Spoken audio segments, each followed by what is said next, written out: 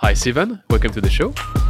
If you could make a technology work here, you could make it work anywhere. So oftentimes I would recommend that we use California as the central test bed, if you will. New technology on its own is fascinating, but how that actually gets to market and makes an impact in the real world is through people coming together to bring that to market.